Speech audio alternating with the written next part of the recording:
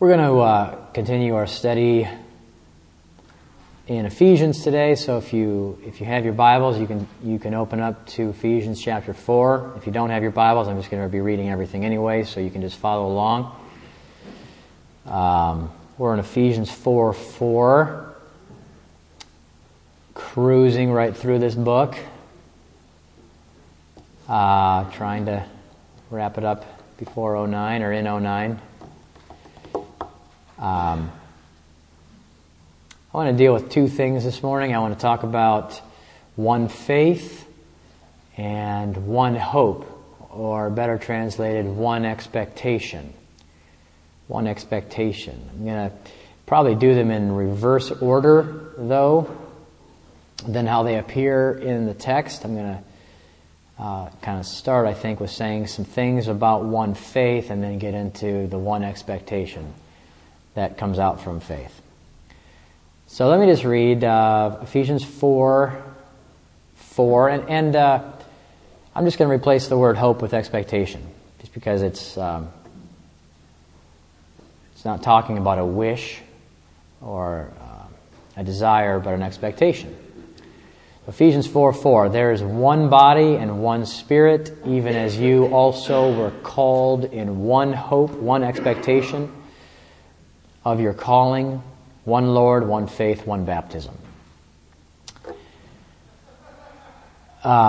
We spent a little time last week describing the reality of true unity in Christ. We kind of ended up with that towards the end. And we saw that unity it's not something that we're trying to create, but rather it is something we are trying to preserve, because it is something that God has completed through the resurrection of Jesus Christ from the dead. In the resurrection, the dead womb of the earth, so to speak. I say that because that's how it's described in some of the Psalms and prophets. The earth, the dead womb of the fallen earth, gives birth. Something comes out from it. Christ is raised out from among the dead.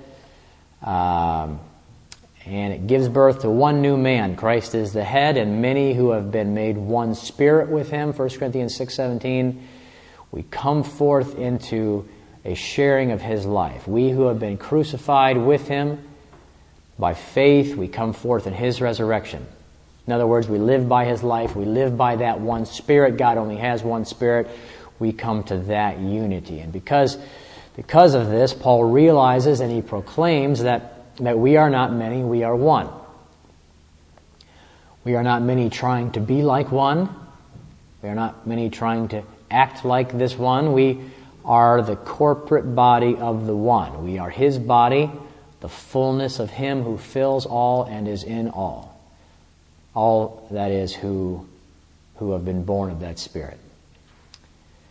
And so in this body, regardless of whatever darkened thoughts might exist in our mind to the contrary, there is really only one life, one Spirit, one mind, one judgment. And our ignorance, along with our refusal to know that life, can cause us to bring into him our own nothingness and blindness, and drag it on into his finished work. And that can be, and certainly often is, the case, and though that can prevent the body from functioning as an expression of him, who is the life, it can prevent us from acting as one or relating to one another as one. It doesn't make us anything less than what we are. We are either one spirit or we aren't born again. God only has one Spirit to give you. And so we're saying last week, we were talking about that only when we bring our mind and our ideas and our judgment and our doctrine and even our ideas about unity, it's when we bring those things into Christ that we begin to experience division in the flesh. We divide in the flesh what is one in the Spirit. But Christ is never divided.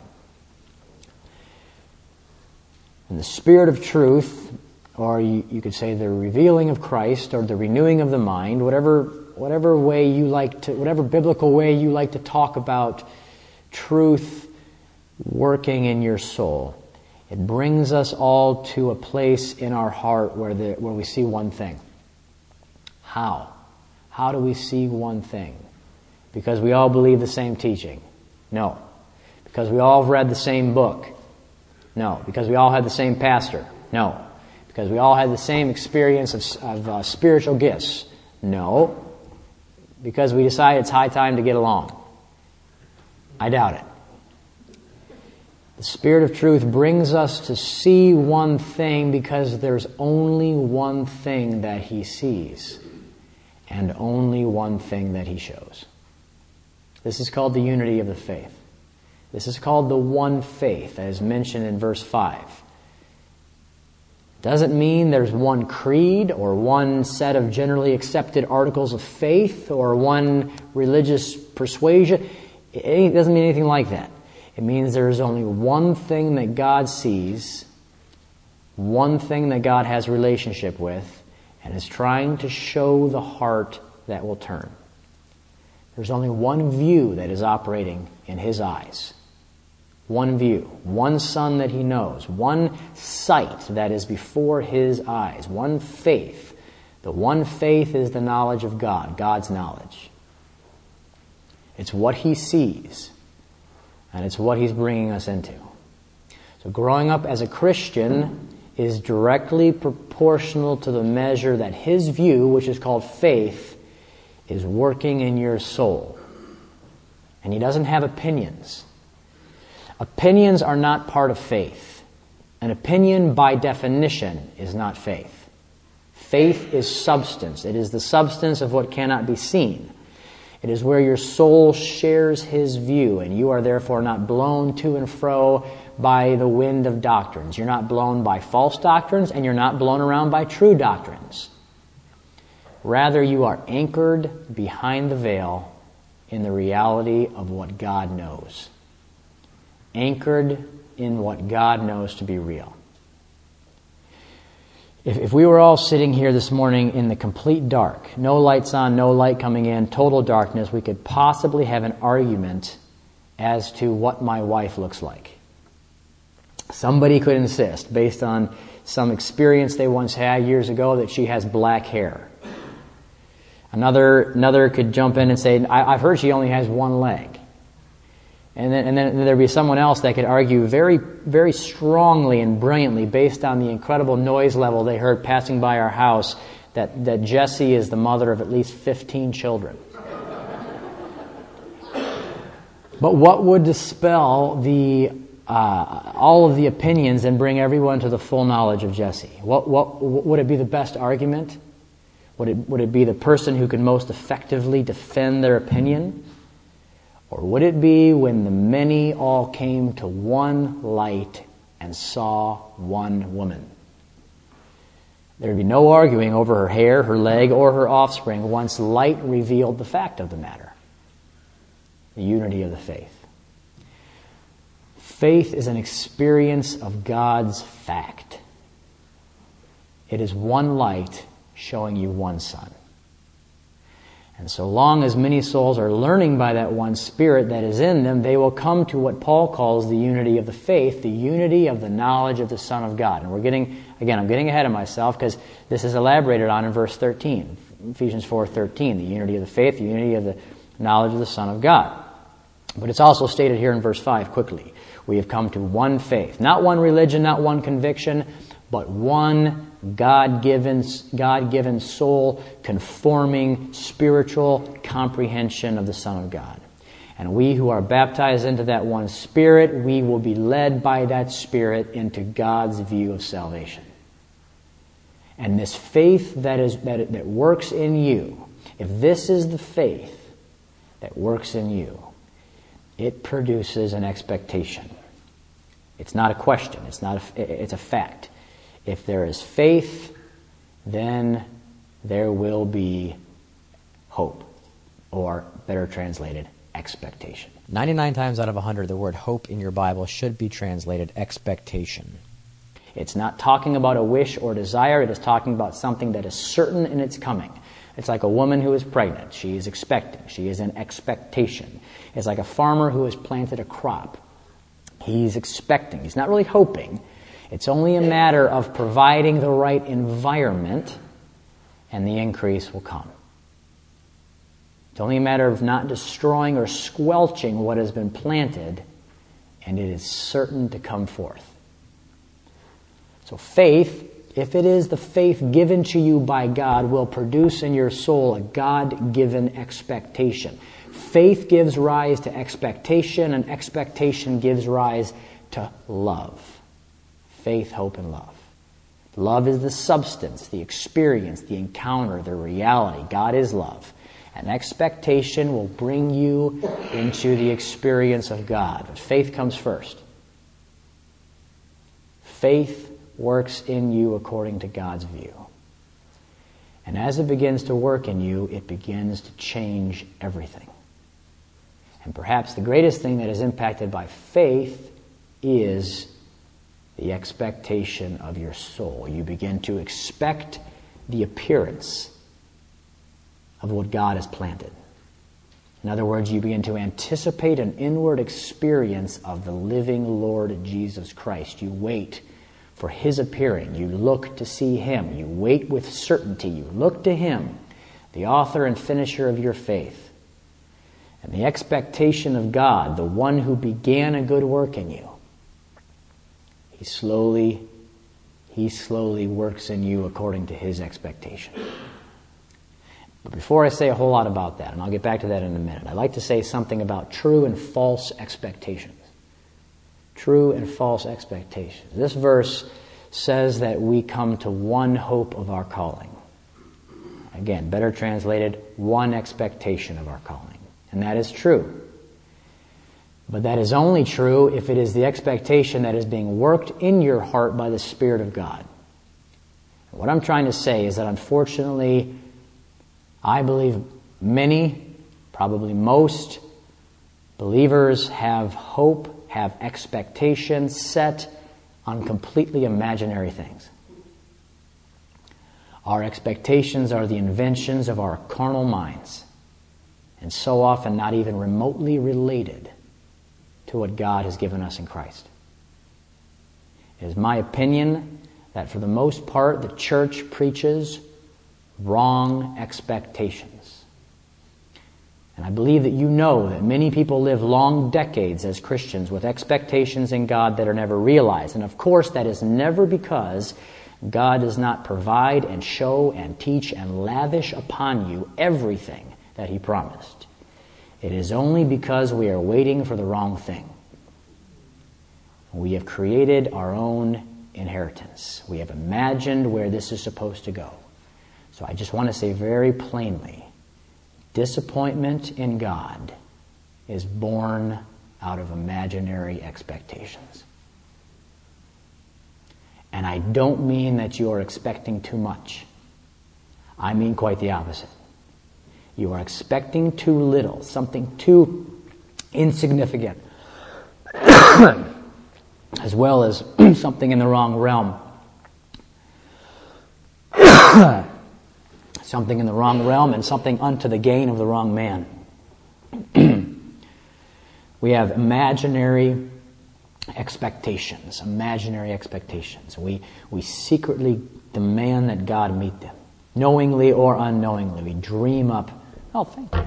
Just happen to have a full bottle of water.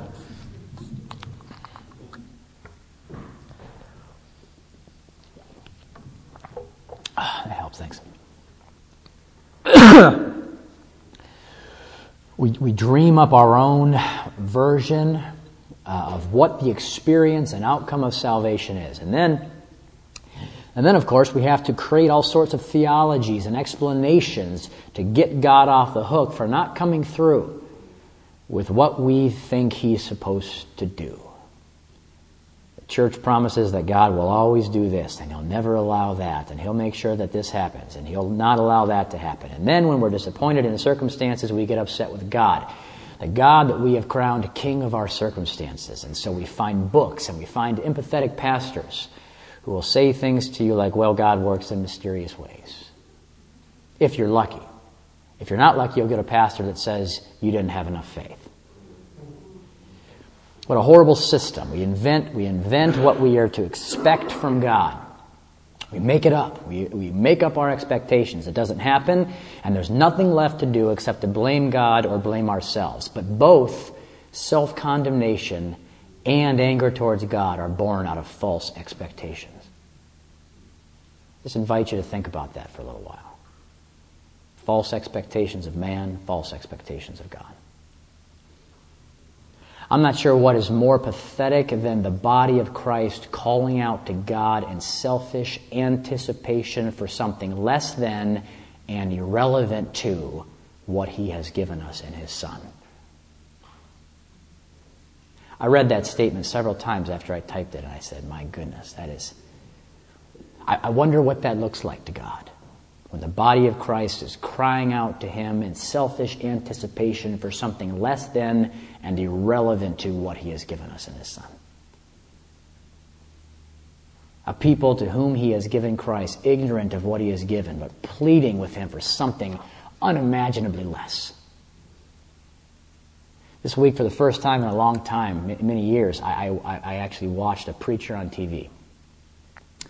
And the church building, which was definitely like a football stadium, converted, was packed out with tens of thousands of people listening with bated breath and taking copious notes. It was a sea of human beings, clearly hungry to hear more of what was being said. And what was being said? Well, I mean, I'm just going to be frank with you. It was horrible. It wasn't just wrong. It was poison. It was Christian cancer, gangrene. This famous leader in the Lord's body, somehow making some distant reference to something in Ephesians chapter 1, was making the point that God, before laying the foundation of the earth, had it in His heart to provide a way for you and I to live abundant lives. And then He went on to describe these abundant lives. Enjoyable relationships, freedom from mediocrity, plentiful finances, positive self-esteem, victory over bad habits, perfect divine health, success in every endeavor, a right to be better than average, and on he went as my stomach turned. Why is that so horrible, Jason? Can't God assist in some of these natural things? Does He not at times heal our bodies and help our circumstances? You know that He does. But what you have here is a man-made inheritance. It's a cooked-up salvation. It has absolutely nothing to do with Christ. He might as well not even mention Him. It has everything to do with personal gain in the natural realm. Why even quote the Bible? Why even mention the name Jesus? This sort of expectation has nothing to do with Him, except perhaps that He is the one that's handing out the fringe benefits of believing the right things. What a distorted, Christless sellout. Ask me how I really feel about it. Exchanging the eternal and spiritual reality of life in Christ for a pile of vanishing soul candy in the natural realm, making God the fulfiller of all of our natural lusts and our lust for personal greatness, and we're bringing God's salvation so far down out of the heavens into the fulfillment of Adamic lust and greed, demanding God's Son grant us these whimsical desires of these narcissistic, unrenewed souls, and then ignoring what God has done by uniting us to His Son. We expect from Him something so pathetically less than and so irrelevant to what He has given us.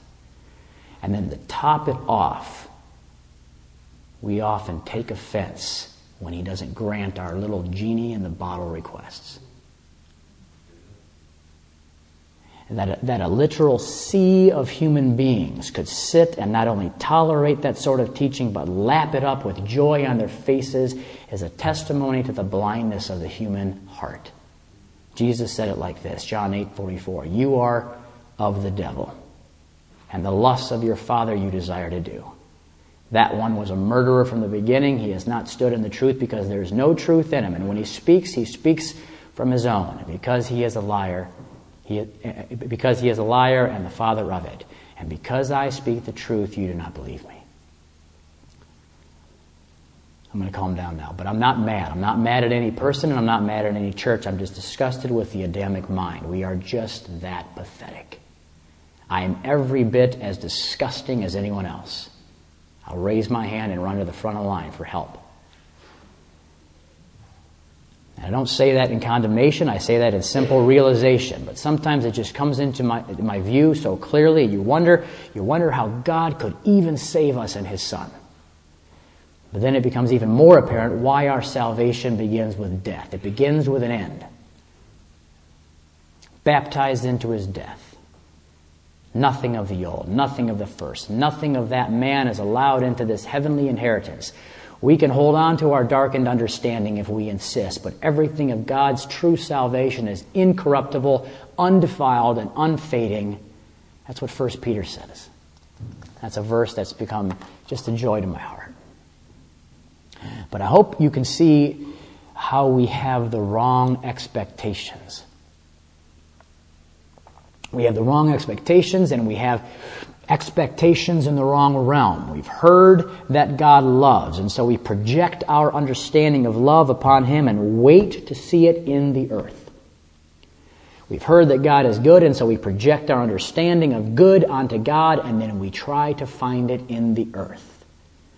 But it is so much clearer and easier and purer and more real to expect the love of God, to know the experience of God, to find the goodness of God where it can truly be known and experienced, and that is in Christ. Somebody sent me an email recently asking me if I still believe that God shows His goodness to us in the natural realm. And I responded to this email with a few comments and then a little make-believe story. First, I said, yes, I believe that the goodness of God can be seen in this realm as well as in Christ. But then I said that it's honestly quite difficult to understand it, the goodness of God, that is, or to know it clearly anywhere other than Christ. I told this little anecdote. I said, suppose you're a person who's in desperate need of a job, okay? You've been praying about it, and suddenly out of nowhere you're walking to your car, and a piece of paper flutters down in the wind and lands on your windshield. And lo and behold, it's a job application for what looks like the perfect job. You say, oh, Lord, you are so good. You fill it out, turn it in, and get the job. This has to be the goodness of the Lord. A manifestation of His great love for me. Well, a week into the job, you realize you hate it. Job's boring, your boss has bad breath, pay's not as good as you thought, the hours are terrible. Maybe it wasn't the Lord. Maybe this is warfare from the enemy. So that night, after you get home from work, you get home, there's a message on your answering machine with another job offer. Thank you, Jesus. You are so good. This is incredible. In your love, you've delivered me from this bad job. But on your way to your first day of work at this new God-given job, your car runs out of gas on the side of the highway.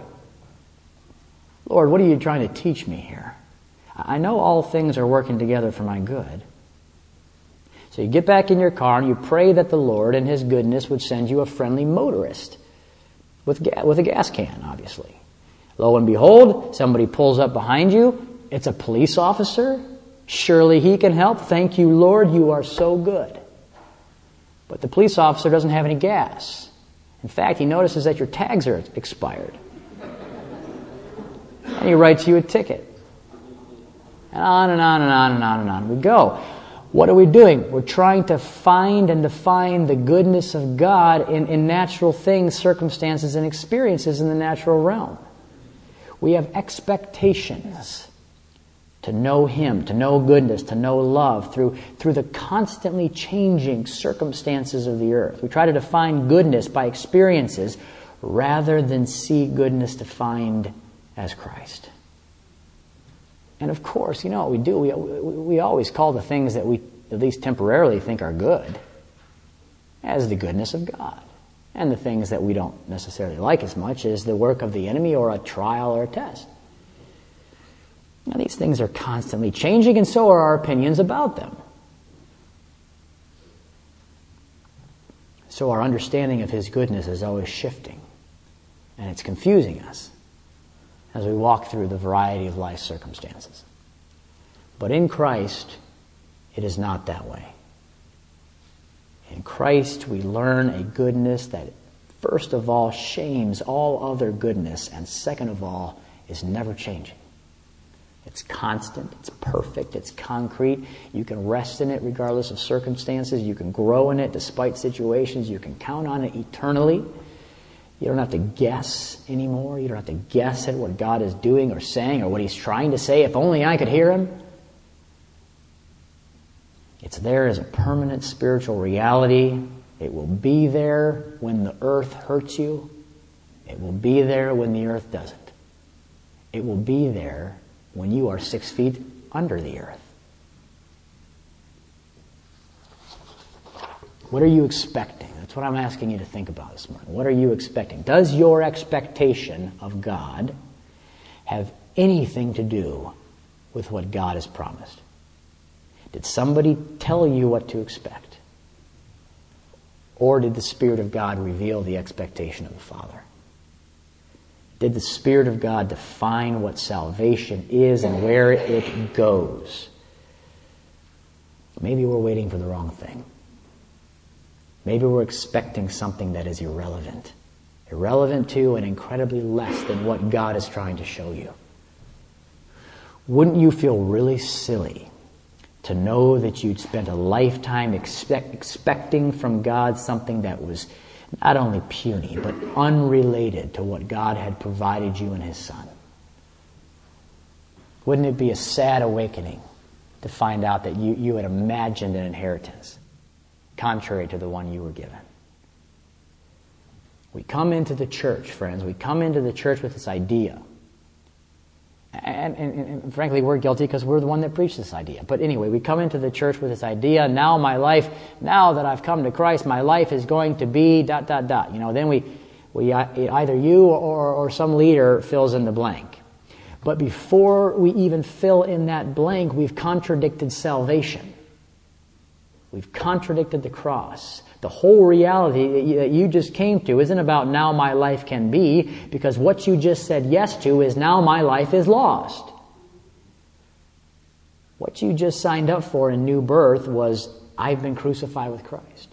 I've been baptized into His death. I've been buried with Him, reckoned dead. Your salvation isn't going to be the improvement of your life. It's going to be the discovery of His. And therefore, who in the world are you to set the parameters and to define the reality of this salvation? Who do we think we are that we can drag our carnal lusts into this relationship and make them relevant to God? How in the world can we put our expectations on Him when He is the life of His body and it is He who must work His expectation in us? God has an expectation. Paul tells us here in Ephesians chapter 4 that we have come to one expectation. What is that expectation? Have we stopped staring at our list of personal expectations long enough to even consider that God has an expectation of His own? Ephesians 1:18, we read a prayer of Paul where he asks the Lord that the eyes of our heart be enlightened. I quote it every time I preach, probably, and in the prayer beforehand and afterwards. That the eyes of our heart be enlightened in order to know what is the expectation of God's calling. What are the riches of the glory of His inheritance in the saints? God has an expectation. It's what you've been called to. It's God the Father's expectation. It has to do with Him getting an inheritance in the saints. What is that expectation? It's a harvest. Not the harvest of many. Not the harvest of many, but the harvest of the one in the many. It's the increase of the one. The glory and exaltation of the one and only Son in and through His body. Christ formed in you. Christ increasing in your soul. And if that doesn't excite you as much as the synthetic counterfeit that you first fell in love with, then you and I have to get on our face and ask God to show us the riches of Christ, the riches of gaining Christ, and the utter insignificance of everything else. If that doesn't excite our soul, then we have no idea what we're talking about. If we as his body cannot drudge up some amount of interest in being filled up to the fullness of God, and would rather hear some man proclaim this carnal utopia where dreams come true and God is the author of my success story and all the fringe benefits of Never Never Land, then God help us. Seriously. Seriously.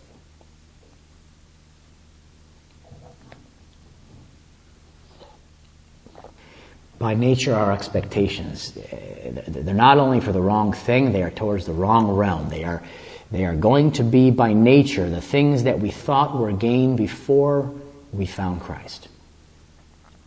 And if we're not careful, Christ will become the new means to the same end. If we're not careful, we'll have the same goal with a different path. But if that one Spirit is allowed to teach us the way that He must become the realization of God's expectation, then we'll begin to share God's point of view. And that expectation will never disappoint us. To have God's expectation filling your soul, that's the find a sure thing. That's a safe bet, guys.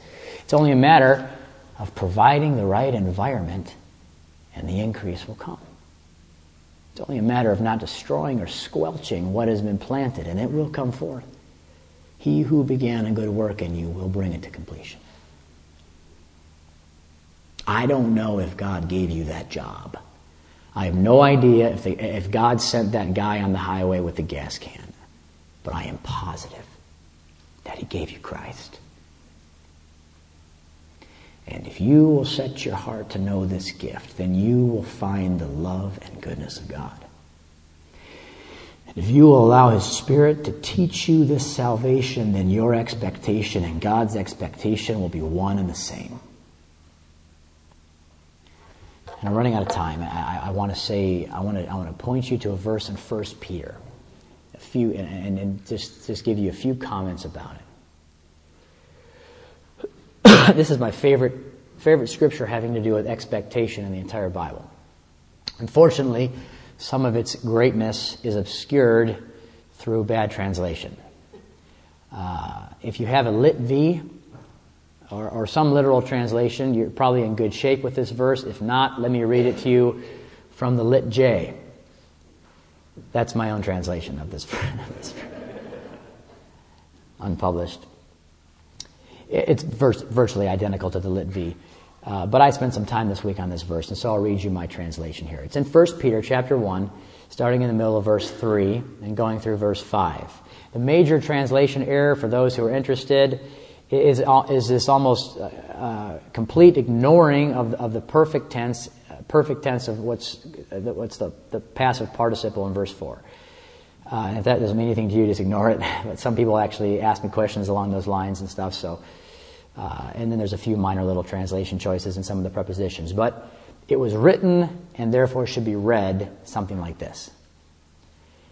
He has begotten us into a living expectation through the resurrection of Jesus Christ from the dead, into an inheritance incorruptible and undefiled and unfading, having been kept in heaven for you, the ones being kept in the power of God through faith unto a salvation ready to be revealed in the last time.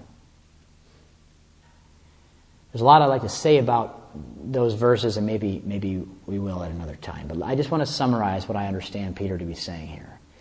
You and I have been born again of God into a living expectation through the resurrection of the dead.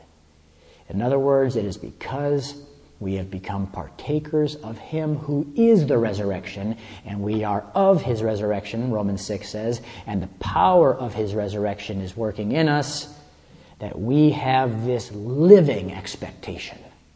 And we have come into an inheritance that is purely heavenly. It certainly does bleed over into the earth in a variety of ways, but it is something totally incorruptible, something totally undefiled and unfading, having been kept in heaven for you.